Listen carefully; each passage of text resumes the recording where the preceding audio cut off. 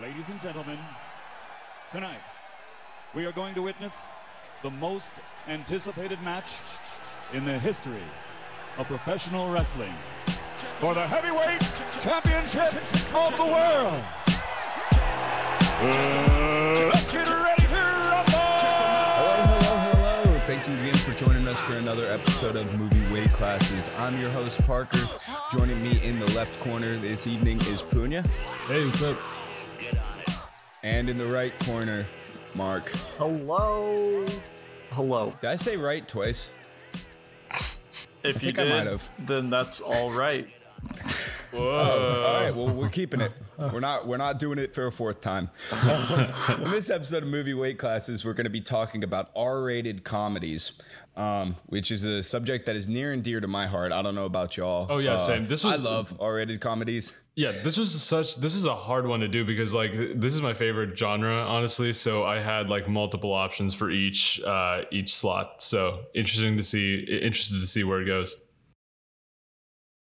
Yeah, I don't know about y'all, but I definitely watched my fair share of these movies far too early. And it definitely led to some developmental issues, mainly in my speech. But hey, here we are. And I love R-rated comedies. There's just something about someone telling you to fuck yourself that is so funny to me. I don't know what it is. What do you think, Mark?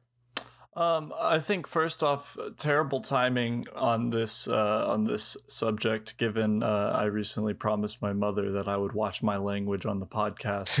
But this is perhaps not the best episode to be debuting my new clean persona.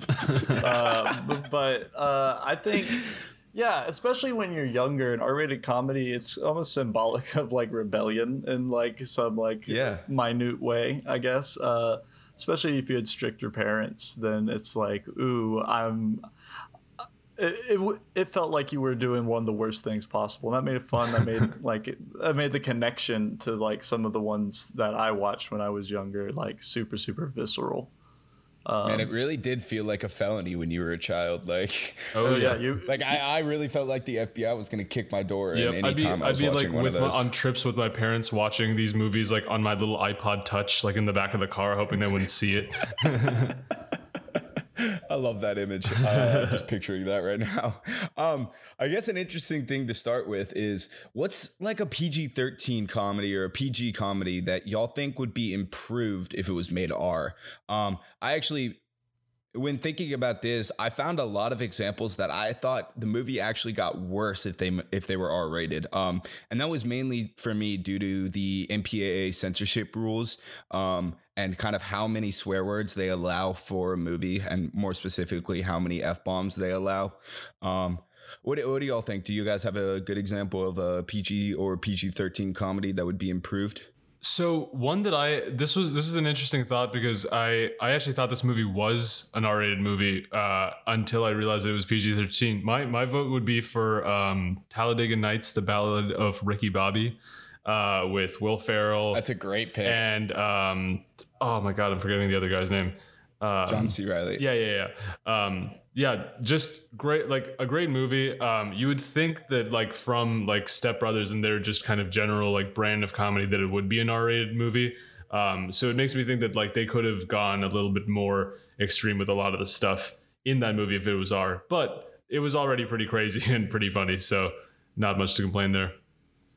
I had no idea that was PG-13. I really thought that was an R-rated movie. Right. So you want to know what's crazy? When I was looking at answers for this is in the early 2000s when like this movie Talladega Nights came out and my pick came out, and then like the best example is Anchorman. Anchorman is a PG-13 movie. Oh. Because that's especially at the time, whatever the reason, people didn't think they could sell an R-rated movie anymore. So these comedies that should have been R-rated were made PG-13, and you see in the R-rated cut of Anchorman that like that R rating just allows them to lean deeper into the absurdity, which a lot of these comedies, Talladega Nights as well, really rely on. It doesn't come across as like crass or unnecessary. My pick is Zoolander, which I think is one of the same kind of genre of like kind of wackier comedy. It's PG-13, 2001. Ben Stiller is awesome. Owen Wilson and Will Ferrell. And I think that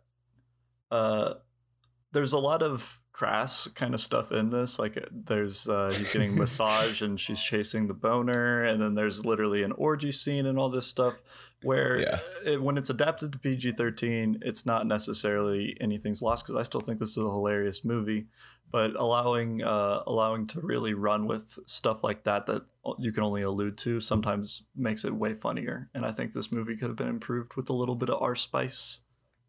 That's so interesting, because I always viewed that as like a very clean kind of movie. Like I actually didn't even realize it was PG-13. I thought it was PG. So it's interesting to imagine like what it could be as like leaning into the more raunchy parts that like I guess you see like little brief flashes of. Yeah, and I think that's also due to the fact that maybe it's just me, but when I think of Ben Stiller comedy, I do think of a little bit cleaner of comedy. I think of, the Meet the Fockers, or Zoolander is a perfect example. You mentioned Anchorman earlier. I actually think that's a movie that would be worse off if it was R-rated, because of the MPAA censorships and only allowing the film one F-bomb. But when he said... When he has the "go fuck yourself San Diego" moment, it's one of the funniest F-bombs in a PG-13 movie ever. And I don't think that impact would land as hard if there's just constant swearing throughout. Another example like that is the film Dodgeball, a true underdog story. Oh, yeah. I really think that's a movie that isn't improved with R rating. I think it's funny as is. And I just love the very last scene with Ben Stiller. It's that just makes me laugh so much. But for my pick, I'm actually going to go with Hot Rod. Hot Rod, I think, is already one of the funniest and most quotable movies of all time. It's definitely in the cult classic genre for sure. But man, this movie is just outrageous as hell. And I really feel like, especially because it's about a stuntman, and a lot of the times when he gets injured, he's just kind of rolling around on the ground, and there's points where you could add some comedy to the film by having him swearing after getting hit. It's very minor, but I do think that movie would be improved. Especially, I mean, the scene when he's doing the emotional dance in the forest and gets thrown down the woods, like that's improved immensely if he's just swearing every time he hits. I see that. So it's mostly swearing that you would add to it, not really too much like content wise. Not really, man. I just love Hot Rod. I think that movie's hysterical. I've watched it, probably 20 plus times at this point. And Andy Samberg and those guys do that stuff. They do a clean version of comedy and also a more like extreme version. They do it both very well. So I think like it's a no-lose situation with Hot Rod for sure. Oh yeah, I love that movie. Honorable mention to the Other Guys. I think that would be another one, especially just having Mark Wahlberg freaking out. Like basically you take the departed Mark Wahlberg and you put him in The Other Guys, and I would love that. I would love that so much. Let's go ahead and roll into the lightweight category for this week. Does anyone want to kick us off? I can jump off. Go ahead, buddy. I'm gonna go with 1999's Office Space from writer-director Mike Judge of Beavis and Butthead fame. This classic.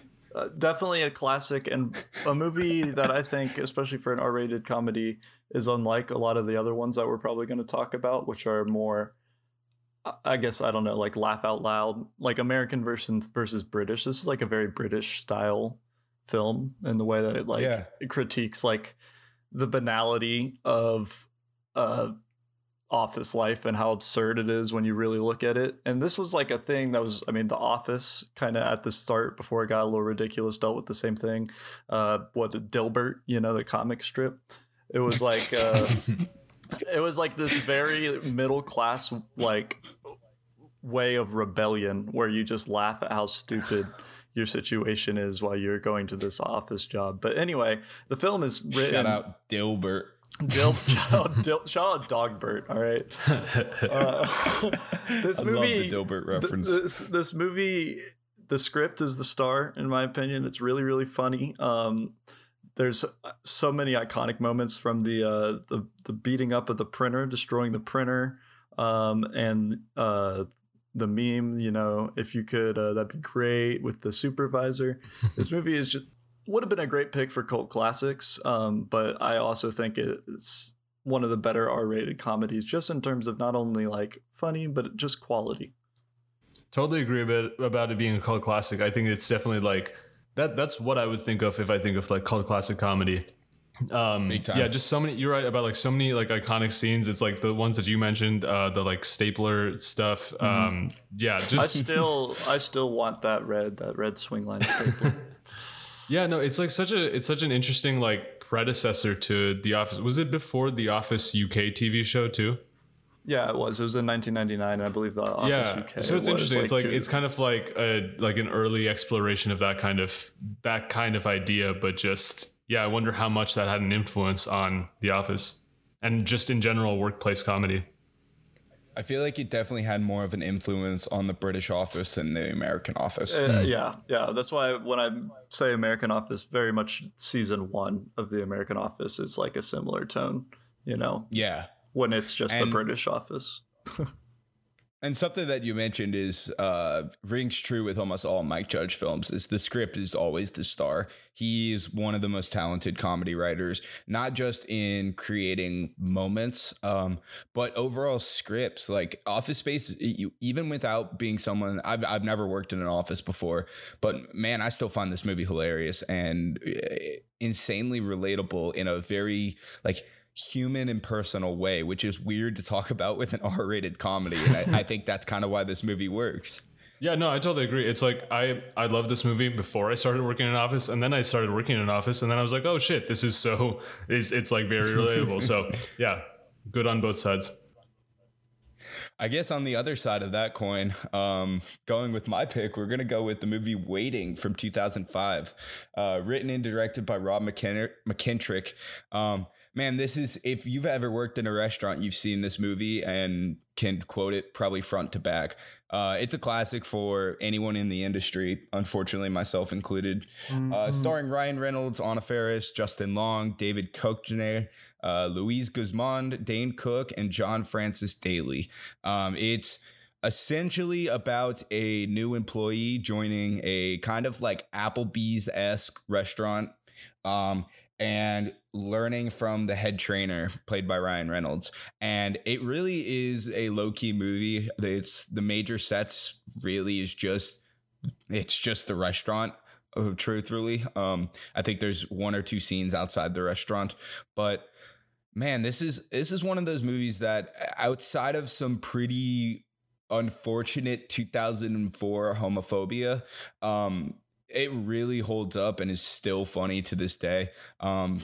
And man, I mean, it hurts to watch, especially still being in the industry, because I mean, hell, I deal with tables on a daily basis that are exactly like the kind of caricatures that they portray in the film.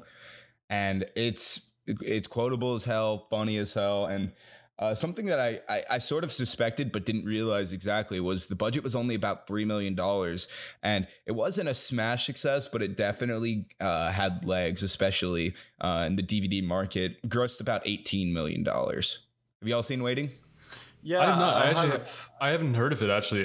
But I watched the trailer. I'm really surprised that I hadn't heard of it, given like what a great cast it has. And just like it seems like a very like kind of like broad appeal type of like a topic for a movie. So I'm actually surprised it never like crossed my radar. Yeah. So I watched the trailer for it. It seemed really interesting. I guess like did it do well when it like launched or no? Or when it came out? It's not a great movie, man. It's really like as a movie, it's not amazing. As a representation of what it's like to sell your soul to a restaurant, it's perfect. And that's why I love this movie. I think, I mean, the first time I watched it, I really didn't love it. It didn't click for me until the second watch, until it really just kind of, the years have beaten me down in the industry. That's when it really clicked for me. It's What not, about you, Mark? It's not like a crazy good movie, but again, like what we were just talking about, it's that early 2000s workplace comedy about how ridiculous and like it's the same thing like Scrubs was, you know, where it was that less like more realistic. This is like a daily grind kind of thing. And it is, as someone who also works in the service industry, it is infinitely relatable. But like Parker even said, it's not necessarily a crazy good movie. No. The cinematography is nothing special. It's about as basic as you can get setup wise, blocking wise. Like as a movie, it's not amazing. As a script and as a kind of like representation of what it's like to work in a restaurant, it's perfect. Nice. That makes sense. And that to me, I think is why I love this movie more than anything. And yeah, just, I guess, prepare yourself for some 2004 isms. And outside of that, it's pretty good. What you got for us, Punya? So I got Super Troopers. This is it's a comedy from 2001. It is about these state troopers that kind of work on the U.S.-Canada border, and just them going through all of these like dumb antics of them being dumb cops, them dealing with like dumb like stoners on the road, them dealing with like just people like going all over the place. I think the actual movie centers around them doing like a drug bust, but honestly you wouldn't even remember that because this is a very goofy ass movie. It's like it really leans into the like kind of crass humor that we were talking about before. This is not a movie that you'd watch for a good script or like, wow, we can't believe that plot really came around. It's just like a series of good laughs. Insightful. Like almost like a series of sketches that so many of them are like really memorable. You could honestly, maybe if you weren't super committed to this movie, you could probably just watch the opening sequence and then be good on it. Just because the opening sequence is like a classic, really funny, just great comedic timing, everything. And yeah, it's kind of the first movie that I think this group of people made. They ended up making like Beer Fest and something else eventually. They made Super Troopers 2, which I haven't seen. I've heard is bad. It's okay. But yeah, it's just a fun movie to, you know, turn your brain off to and just watch. It's just a bunch of like dumb fun. Yeah, it's a dumb fun comedy movie, I'd say. And it's really, really funny. And like, to me, the best analog for this is it's like if like Monty Python and the Holy Grail was a stoner movie, because it's not, it's a narrative that exists only to deliver you sketches. And here there just happen to be, you know, stoner police. And it's also a great cult classic pick. There's a lot of overlap in these categories. Because Super Troopers 2 actually was crowdfunded, if I'm not mistaken. And released, and that's what made it being really bad so disappointing, is because it was like a very But it was anticipated. It was like almost 20 years after the fact too. So I guess that kind of indicates this in a way was also a little bit of a cult classic comedy movie, if it had enough of a following to do that. This is a big time cult classic comedy, especially like this is one of those that it was like a DVD that your cousin's cousin had that he would pass to you at a family reunion, and you just never heard of this film before, would laugh your ass off and never hear of it again. Like, I mean, what is there to say about Super Troopers that hasn't been said already? The meow scene is easily one of my favorite scenes in any comedy ever. Like, there's no question about it. And yeah, I mean, hell, from the opening scene even to the syrup chucking contest, like there are so many little moments that these guys are able to create within the film that are just instantly watchable. I think you hit the nail right on the head. This is like a perfect, oh, I love this scene, let me look it up on YouTube kind of movie. Yeah, exactly. And there's nothing wrong with that. No, it really isn't. Like, this movie's funny as hell. There's no denying that. Yep. So, this is interesting. This is funny. We have basically 3 industry picks, but we only have experience in 2 of them. Yep. None of us have been a cop, so like, Yep. man, I don't really know how I'm gonna be able to rank this. How are y'all feeling? Does anyone got a good grasp on their picks? Okay, so it's Super Troopers, Waiting, and Mark, what was yours? Office Space. In Office Space, right? Well, to me, my thought process, Waiting, right out of there. I'm sorry, Parker. I hate to be blunt. Get it off the table.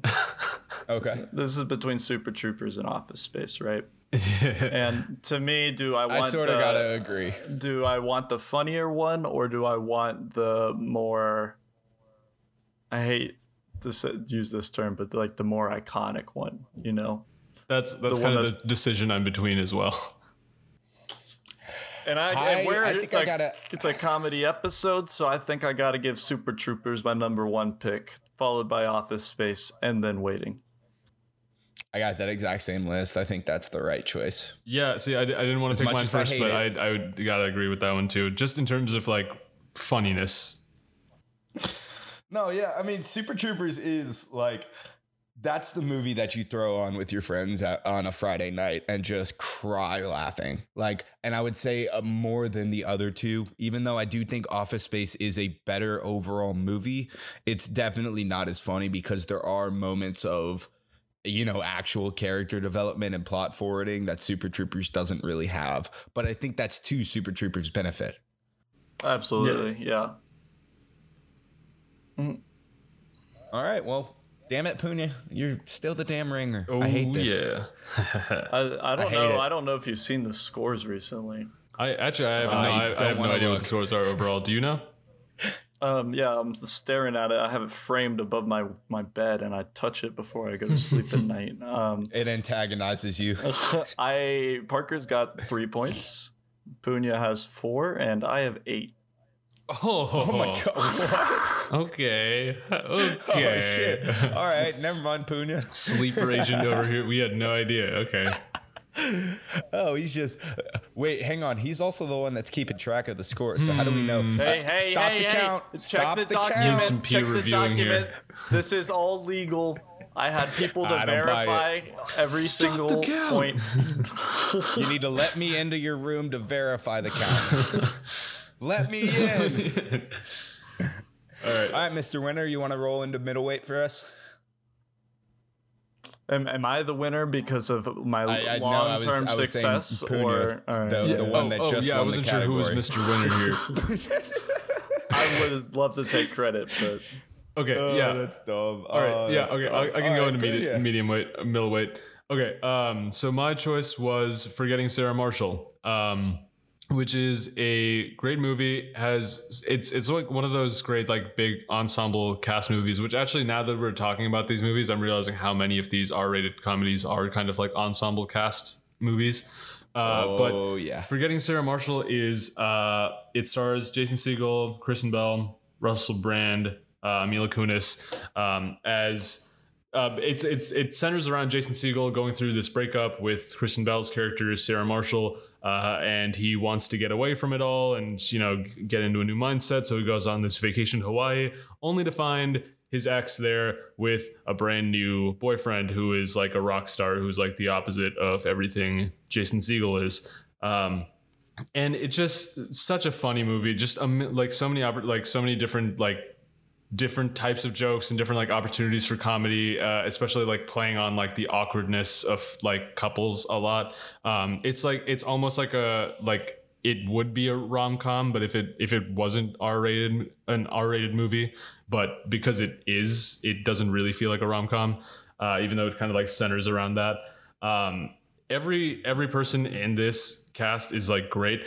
I think that like Russell Brand is playing exactly who he was born to play in this movie. Like he's born to play like a foul-mouthed like idiot rock star. And they actually, I'm pretty sure they continue his character in Get Him to the Greek, which is also a great movie with him and Jonah Hill. And yeah, just great set of characters, just a lot of like laugh out loud fun. It kind of like takes you on a journey and like has interesting moments of like kind of getting in your feelings too, along with the laughs. Dude, I love this movie. You kind of hit the nail right on the head when you mentioned it being a rom-com. I was listening to a different podcast talking about this film, and the one thing that they touched on that I thought was really interesting was the fact that Judd Apatow was kind of the supervising producer for this film with Jason Segel, and his big note when writing the script, because this film is written by Jason Segel, is Judd Apatow told him to write a drama first because we're all funny enough. We can make anything funny. If you have a drama, that means a good movie. So this movie really is a typical rom-com, but it's a typical rom-com with the kind of Judd Apatow 2000s flair to it, which really lends to... It's similar enough to a film like a Superbad or Knocked Up, while also having this wildly different vibe to it. And I do think that is down to the location, especially being set in Hawaii, being set in this gorgeous, gorgeous location, and having this character who's just miserable throughout is such a great choice. Yeah, that's a really interesting point. I had no idea about that, because that makes a lot of sense as to why it kind of seems to like emotionally go deeper than a lot of these other similar types of comedy movies, like the Judd Apatow comedy movies. So yeah, good fun fact. I think this movie, it is an ensemble cast, but you cannot understate how good Jason Segel is. And I think he's kind of underrated in general. And I'm actually looking at the page now. I didn't realize he actually wrote this movie as well. Mm-hmm. But it's the same thing that he does in I Love You, Man. He does that very, very realistic dopey person where it doesn't cross the line. Like this is a ridiculous person, but is one that I've met and exists. And he personifies that perfectly, and it's so good. It makes, because it's a genuine character, like the dopiness is genuine, it makes the emotional moments hit way, way harder. Man, we can't talk about this movie and not talk about one of, if not the best side characters in any comedy, Paul Rudd's Kunu. Mm-hmm. Dude, who is? He's the surf instructor, right? He's the surf instructor. Every single line Kunu has makes me almost cry laughing. How he completely forgets that he meets Jason Segel after a whole 10-minute scene together is one of the funniest touches to a movie I've ever seen. Mila Kunis is great in this film too.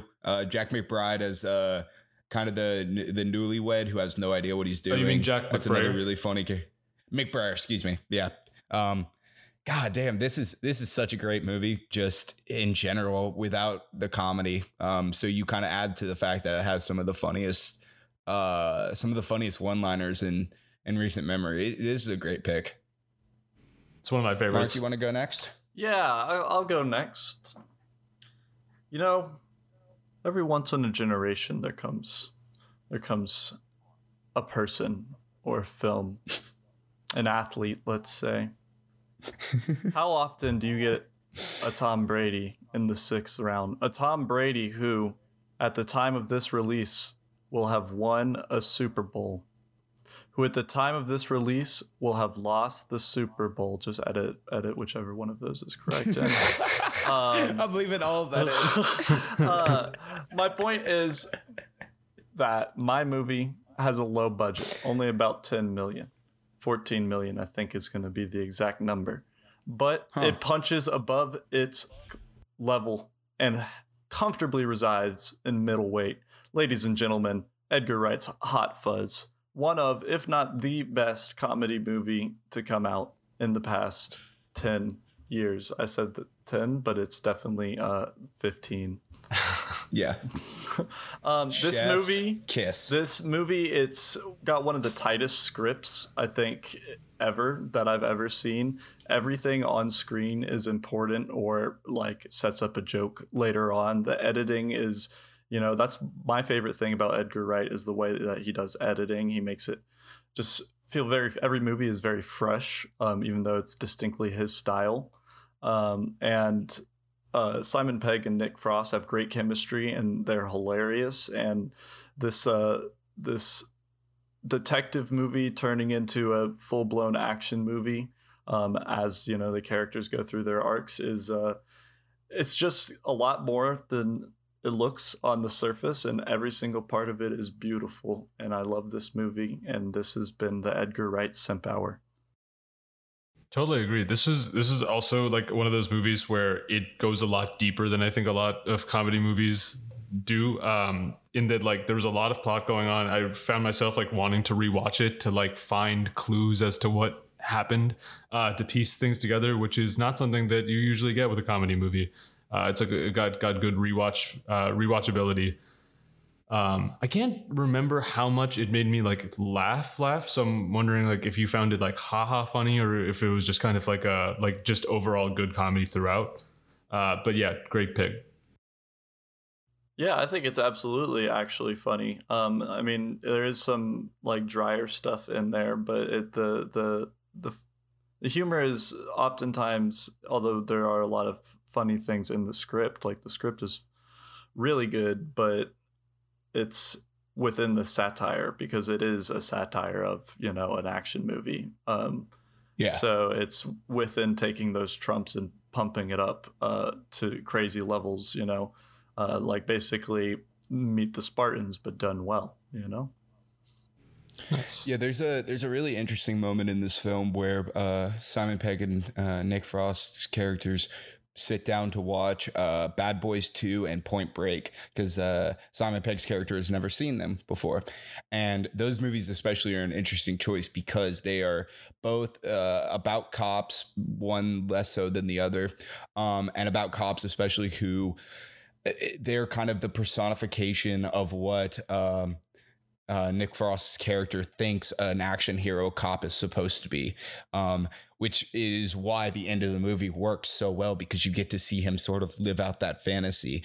And yeah, man, I sort of, I'm with Punya. I do think this movie is hysterical, but I don't think it's laugh out loud funny. I think it's like, oh, that's genius. Oh, that's so funny, kind of funny, right? If that makes sense. Like I as opposed to my pick and Punya's pick, especially, like, I think that those are more kind of typical laugh out loud funny. Whereas I think Hot Fuzz, without a doubt, is going to be the smartest movie that we talk about today. Yeah. Like by a wide margin. And I think it really just depends what you're looking for in a comedy. Do you want something that's a little dumber, for lack of a better term, or do you want something that really does have that kind of thoroughness through the script and very like intellectual action movie, I guess? I don't know. I think it is laugh out loud funny though, because part of the script, part of it being so tight, is that it's so dense that every line, whether, you know, the specific, they're not tossing one-liners up, but it's this punch, this 1-2 punch of a joke into a joke into a joke, or it's like the clean setup to the punchline. You know, it is very technical and very smart, but I think that really, I don't know, I think that's hilarious. Like, I think this movie is genuinely incredibly funny. And I know you guys aren't saying it's not, but I just mean in the sense. No, you have a refined palate for comedy. For me, man, it's hard for me to think of this as I think of Hot Fuzz as an action movie first, mainly because I actually think Shaun of the Dead's a little bit funnier of a film, and I don't think you can view these films independently. You kind of have to view them as a whole, and I look at Shaun of the Dead as the comedy of the group, whereas The World's End and Hot Fuzz are definitely a little bit more genre focused, being sci-fi and action comedy. I do love, like, don't get me wrong, there are some incredible lines from this movie. When's your birthday? 22nd of February. What year? Every year. Like, that's really funny. That's a really good line. Yeah, man, that's a really interesting pick. I was going to probably save Hot Fuzz for a different category myself, but it's also one that I forget is rated R, I guess, watching it, because it's British, maybe. Yeah, I also didn't realize it was rated R. When you watch like British television, especially, they're a lot more brazen with language than American television is. So I always forget that some of their films that don't feel like an R-rated film are R-rated. I'll roll into my film next. So for my middleweight, I chose the film Role Models, directed by David Wayne. It's starring Sean William Scott, Paul Rudd, Elizabeth Banks, Christopher Mintz-Plasse, Jane Lynch, and Ken Jeong. I actually didn't realize this, but it was written by Paul Rudd, David Wayne, Ken Moreno, and Timothy Dowling. So this film, for anyone that hasn't seen it or seen it in a while, because I hadn't seen it in a couple years, it's about two guys who work for an energy company or an energy drink company who, after one of them sort of has a midlife crisis, I guess, and crashes their Minotaur car into a fountain, they're sentenced to court-ordered, I guess, guidance program for troubled youth, where they're paired up with Augie and Ronnie, who are two troubled kids. Augie being kind of a nerdy kid with trouble making friends, and Ronnie being a loud swearing child, which, as much as I love this movie, the Ronnie aspect of this movie has definitely aged poorly. The sort of shock value of seeing a child swear isn't as funny as it was in, say, 2008 when this movie was released. But God, this movie is so wacky and funny, man. I love this film. Like, it's a film that you don't really need the story to it. It has enough moments and enough jokes to kind of propel it forward. But the story is weird and interesting enough. I mean, shit, the movie ends with them in a LARPing competition against Ken Jeong as the king when they're dressed as the band Kiss. Like, it's fucking ridiculous, but it's funny as hell, man. Jane Lynch especially, I think, is the hands down funniest performance in this film. She has her kind of typical shtick, but for me, it really, really works with this character. What, y'all got any thoughts on Role Models? Yeah, I hadn't seen this one in a long time. It's like a throwback. I remember loving it. I'm glad you gave that like kind of walk through back through the plot, because it definitely has like a lot of like funny, like really goofy moments, like what you mentioned, like with the ending there. Not much I can say about it other than just I remember this being a very good movie.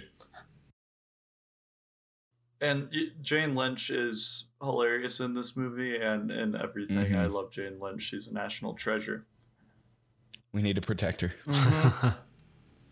The movie had a budget of $28 million and it grossed about $92 million. So it was a success, but not like a smash success, which I think lends to being a middleweight a little more than a heavyweight. I see that. Yeah. And I don't know, like Punya said, this is a little bit of a throwback. I haven't thought about this movie really at all. Not that I actually think about R-rated comedies too much if I'm not, going to watch one.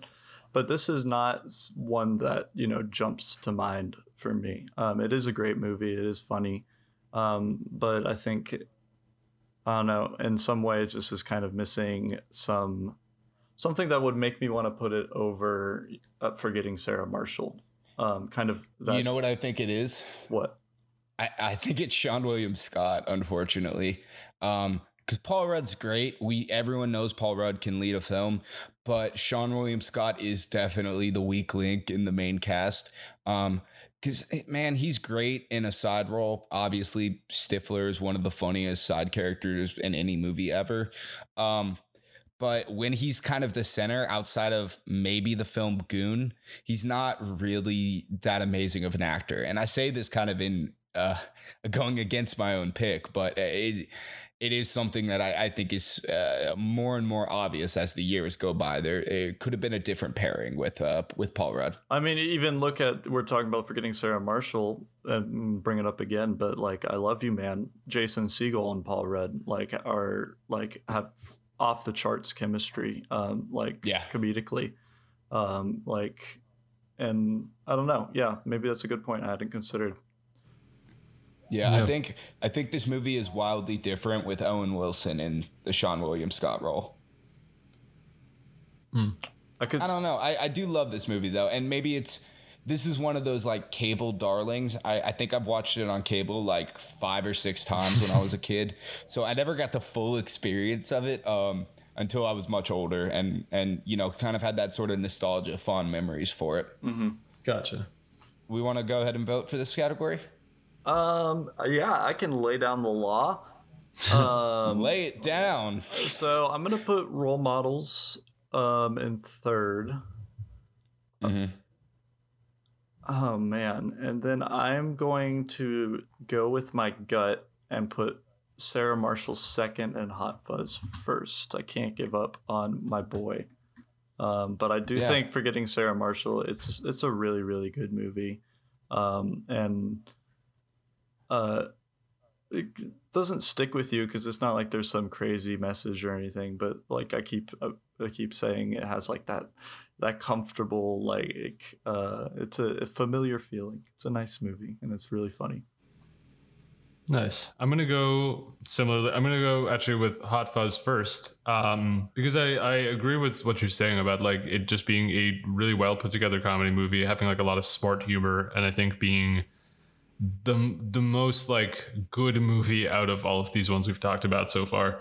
Even if it's maybe not, I think the funniest personally. So I'd go Hot Fuzz, Forgetting Sarah Marshalls, and then Role Models.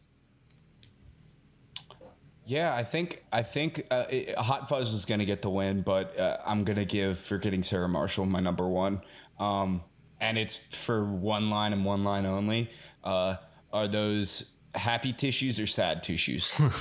That's it. That's the only reason I'm giving it my number one. That's one of my favorite lines in movie history. That was a good line. A ceremonial vote, but a nice gesture. Yes. So, Mark, you get the win, but not the sweep. No, not the sweep. Not the sweep. Not this time. Two back-to-back third places. Jeez. Well, you want to see if you can turn it around? Kick us off let's see if you can get yourself out of the rut. I know I can turn it around. I know you can too. Oh, baby. 2021's the year of irrational confidence. Let's do it. All right. So my heavyweight this year going to be Step Brothers. For the whole year? It's Step Brothers. It's Step Brothers for the whole year, baby. And this episode. I don't know. Oh, it's Step Brothers. I mean, it's what more is there to say other than it's one of, if not the funniest films ever written, while simultaneously having little to no plot whatsoever.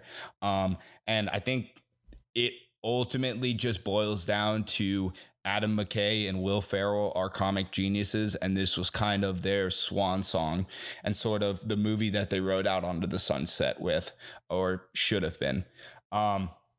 It's directed by Adam McKay, written by him and Will Ferrell, starring John C. Reilly, Will Ferrell, Mary Steinberger, Richard Jenkins, Adam Scott. It had a budget of $65 million. It grossed $128 million. It's a movie that I still quote to this day, and there are a number of different quotes. I mean, I could probably recite the entire Boats and Hoes song to you verse to verse.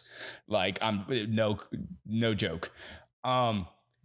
This is one of those movies that I think really got helped by word of mouth. Because man, when you hear the basis of this movie, you don't think it's going to work. It's about two man children who have to live together, and it's ridiculous. It's ridiculous as hell. But the genius of this movie is in one actor's performance and one actor's performance alone. Mr. John C. Reilly, who outside of Talladega Nights is a classically trained actor. He is a dramatic powerhouse.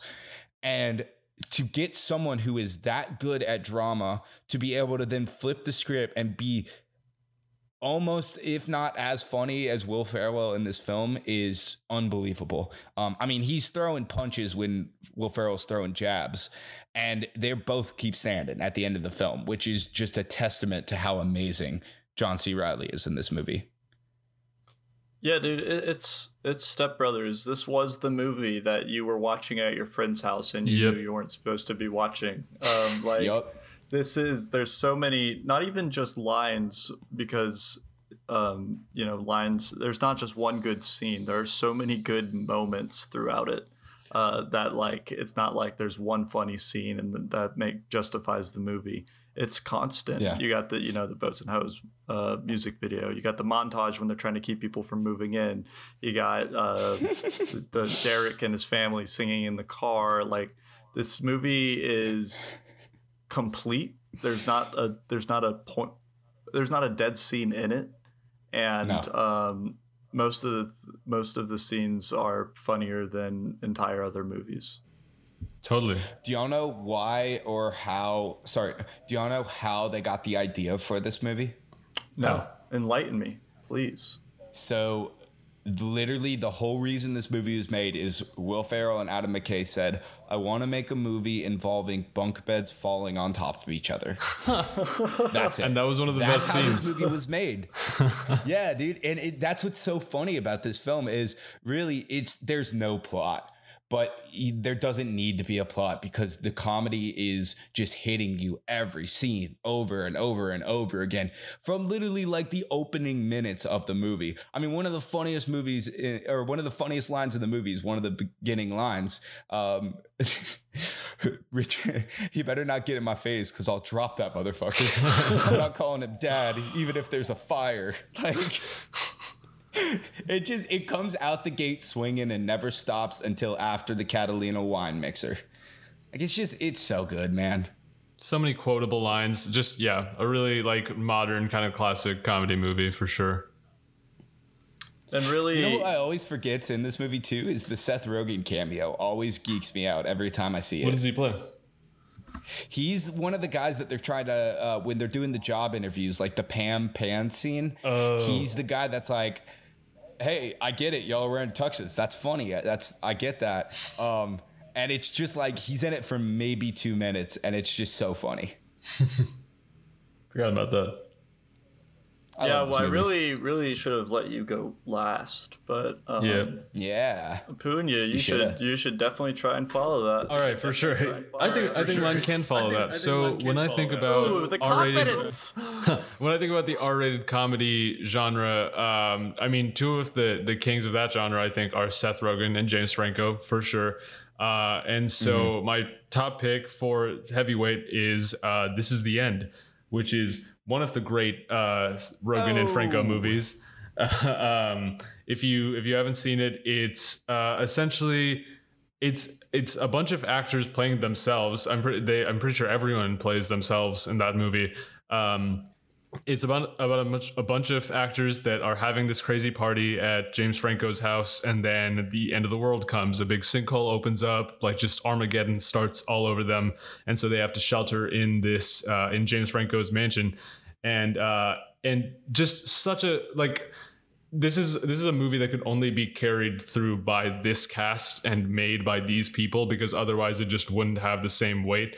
There's just something really funny about seeing all of these actors that you have seen in other comedies playing themselves and then just being like really empty, like shitty versions of themselves. Like Michael Cera, especially hilarious in his cameo here. Just everyone The Capri plays Sun scene. the what scene? Oh my god. The Capri Sun scene. Oh, man. Oh my god. Want to sip? But yeah, it's like all these actors playing like super hammed up crazy versions of themselves, and then also just like being put in this super like unrealistic scenario, but it's hilarious. Just so many jokes throughout. It seems like there's like something in here for like everyone in terms of like comedy styles. And just a bunch of stuff that, you know, you would never imagine you'd see in another movie, like Emma Watson coming in to like rob you, and then I'm like Craig Robinson shouting like, Hermione just jacked our shit. But it's just so many funny like moments, weird positions characters get put in. And a personal favorite, just I love when Danny McBride shows up. Just his whole appearance, his whole like persona is kind of like, it's like what you'd want to imagine that these people are like. And Channing Tatum. Oh, dude. yeah, that too. Oh my god. Yeah, Channing. Oh my god. Man, this movie is you hit the nail right on the head when you mentioned that they're kind of hamming it up. They're definitely playing like heightened versions of themselves. Which does help the movie kind of distinguish itself from being like almost documentary style. One of the strangest choices this movie makes, though, is making Jay Baruchel the main character. I don't know if I 100% agree with that choice. I felt like it should have been Seth Rogen as the main character. What do y'all think? I think it was a good choice because he plays like the straight man character. He plays like the kind of, he's not the funny one in the movie. I mean, maybe he has funny moments, I can't remember. But he's supposed to be, I feel like, just the stand-in for the audience so that they can kind of be, they can see themselves as the plank person while all these crazy people are like doing crazy shit around you. Yeah, you got a point.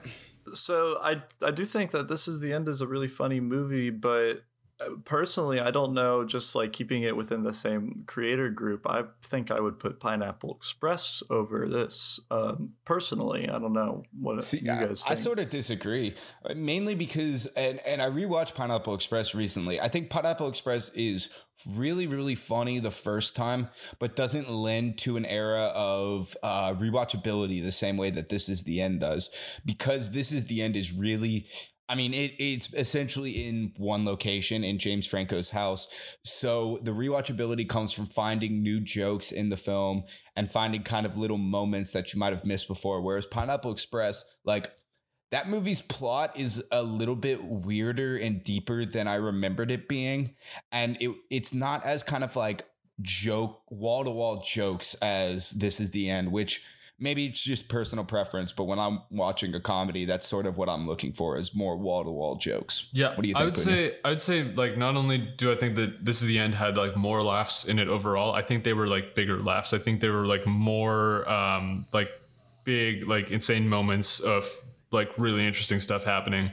And like I said too, is like something that makes this movie special is that like very few other people could have made this movie. It like needed to be this ensemble cast with these people centered around it specifically. So it gets to kind of go into some areas that a lot of other comedies can't. Whereas I view Pineapple Express as kind of like a more ordinary comedy movie, even though that is also really good. And I do think that this is definitely the more unique of the two. So like I'm not upset at it being brought up at all. And I do think that the heightened characters are, I mean, Michael Cera I think is far away the funniest part of the movie. You guys talked about him a bit already, but just I just think that I also had a problem where at the time where this came out, I was not fully cognizant because I'm 12 years old. So I would get this confused with At World's End, and I thought they were the same movie. Yeah, it's unfortunate timing for both of those being released. And The World's End, man, I think that movie got the short end of the stick. I truly love that movie, and it's one that I really want to talk about on a future episode for sure. But man, This Is the End it's such a great pick. I really love this film. It was definitely an honorable mention for me. All right. Mark? It's an old tale, boys. An executive in some stuffy suit says, "You want to know what people like? They like forgotten franchises from the 80s, and they reboot it. And it does bad because nobody wants forgotten franchises from the 80s. And this cycle continues in Hollywood to this day. But two men were looking over the city, and they saw this going on, and they said, LOL, watch this. And those two men were Phil Lord and Christopher Miller when they brought back Johnny Depp's 21 Jump Street with Channing Tatum and Jonah Hill. Oh, man. I'm also including 22 Jump Street in this argument because its entire existence is to make fun of sequels, and I think that makes it funnier when you put it with the original. These are perfect parody movies, and I've talked about Meet the Spartans already today and before, but that kind of scary movie, superhero movie, that kind of parody, it's really easy to go too far into the dumb and the stupid. This is that done right and done hilariously. The chemistry between Jonah Hill and Channing Tatum is excellent. I'm not a huge Channing Tatum fan, but I think he's great in this movie. Ice Cube is a scene stealer as the captain. For those that don't know, the entire premise is this is a police department that goes undercover at high schools and busts high schoolers for selling drugs. And in the first movie, they bust someone for selling drugs, and then in the second movie they just do the exact same thing, and the entire joke of the movie is they just do the exact same thing, which sounds like it would wear itself college. It would sound like it would wear itself thin, but it's hilarious the entire time. The one joke. These movies are great. Phil Lord and Christopher Miller are gods. Everything they make is magic. Lego Movie, Spider-Verse, just whatever it is. And this is just another example of them doing incredible work. They really are the King Midas of directors right now. Everything and anything they touch turns into gold. I'm gonna say I'm glad that you picked this, because this is one of my favorite. This might be my favorite comedy movie. And when I saw that you picked it, I was like, okay, I guess I'll pick other ones. I guess there are other ones I can pick here, but this. Oh shoot! This is like it's a really funny movie, and it's one that kind of maintains. It's like it has a rare mix of being able to be really consistently funny all the way through, while also still carrying out a plot that kind of feels like it matters without it totally just being like trivial and in the background. Great cameo by Johnny Depp in the first film too. Oh yeah. Yeah, this movie is top to bottom funny from start to finish. There's so many little moments. One of my favorite little moments in these movies, which is such a small scene, but it's in 22 Jump Street. They're having they steal I think it's like an equipment manager's golf cart or something, and they're driving around campus being pursued by bad guys, and they cross in front of the Benny Hill School for Music while playing the Benny Hill theme song in the background. I didn't notice that. And it's such a throwaway joke, but it cracks me up every single time that I watch it. Yeah, dude, I think 22 Jump Street, I tend to prefer more than 21 Jump Street, mainly due to the addition to the cast of Jimmy Tatro and Wyatt. I'm blanking on whose son he is. He's like a famous Wyatt Russell. I'm gonna look it up real quick. Wyatt Russell. That's right. I love Wyatt Russell. Anything that he's in, he's great. And especially what's his character's name? Like Rooster or something like that? I thought that was Jimmy Tatro's character. Oh, Jimmy Tatro's Rooster. You're right. It's Zook. Yeah, man. You fool. I think 22 is a better movie than 21 personally, but 21 I think is, or let me rephrase that. 22 is a funnier movie. 21's a better movie. I would say the same thing. I'm gonna go back to what we were saying when we were talking about Hot Fuzz, where you guys were saying it's a smart script, but it's not necessarily laugh out loud funny. I think I kind of actually am getting what you were saying now, because this is a smart script. This is a dense script that is laugh out loud funny the entire time. I'd agree. Yep. No, this movie's incredible. There's no question. And I think grouping them together normally I wouldn't allow, but I don't think that 22 works without the context of 21. And you also can't talk about these movies without talking about the credits of 22. Oh, yeah. Arguably the greatest credit sequence in movie history. Absolutely. It's so good. Yeah, absolutely. It's so good. Yeah, 22 honestly it's honestly not just a rare good sequel, but it's also a very rare good comedy sequel. Oh, yeah. That's hard to come by. Yep. I think I've got my list together if y'all are ready to vote. Yeah, let's hear it. Cool. I'm going to go I got to go Step Brothers 21, and then I'm sorry Punya, I'm blanking on your pick. This is the end. This is the end of the episode. This is the end. I love This Is the End, but just 22 alone, I think would have won it. But adding in 21 is just like the icing on the cake for this. Yeah, what you thinking? I'm gonna go 21 Jump Street. Like I said, favorite movie. Would have picked it if it wasn't already picked. Step Brothers, also classic R-rated comedy movie. And then I'll give This Is the End last, but it is still a very good movie in my opinion. Well, now we've reached an interesting impasse. But I think that I have to recognize that Step Brothers is one of the funniest movies ever made, if not the top 3. So I will. My hands are up in the air. I will put my number 1 sticker on Step Brothers Jump Street, and then This Is the End. Congratulations, Parker. Nice. Let's go, baby! As a quick refresher, the lightweight winner was Punya with Super Troopers. Middleweight, me with Hot Fuzz. And then we got Step Brothers pulling in the heavyweight belt for the week, getting Parker a point on the scoreboard. God, these were all excellent picks across the board, man. This is one of the hardest rankings I think we've had to do on the show to the date. Yep. I definitely agree, especially because a lot of them are very similar, and if not tone, then in style. Oh yeah. But I think we did. I'm pretty happy with all these picks. I think we did a good job. Yeah, and I think that's probably it for this episode of Movie Weight Classes. We want to thank y'all again for joining us. We're a bi-weekly show. Our next episode is going to be talking about 3D animated movies. I'm super excited to talk about this category because they're the one I'm really excited for. The lightweight. I want to see some deep cuts from y'all. That's my one request for a deep cut.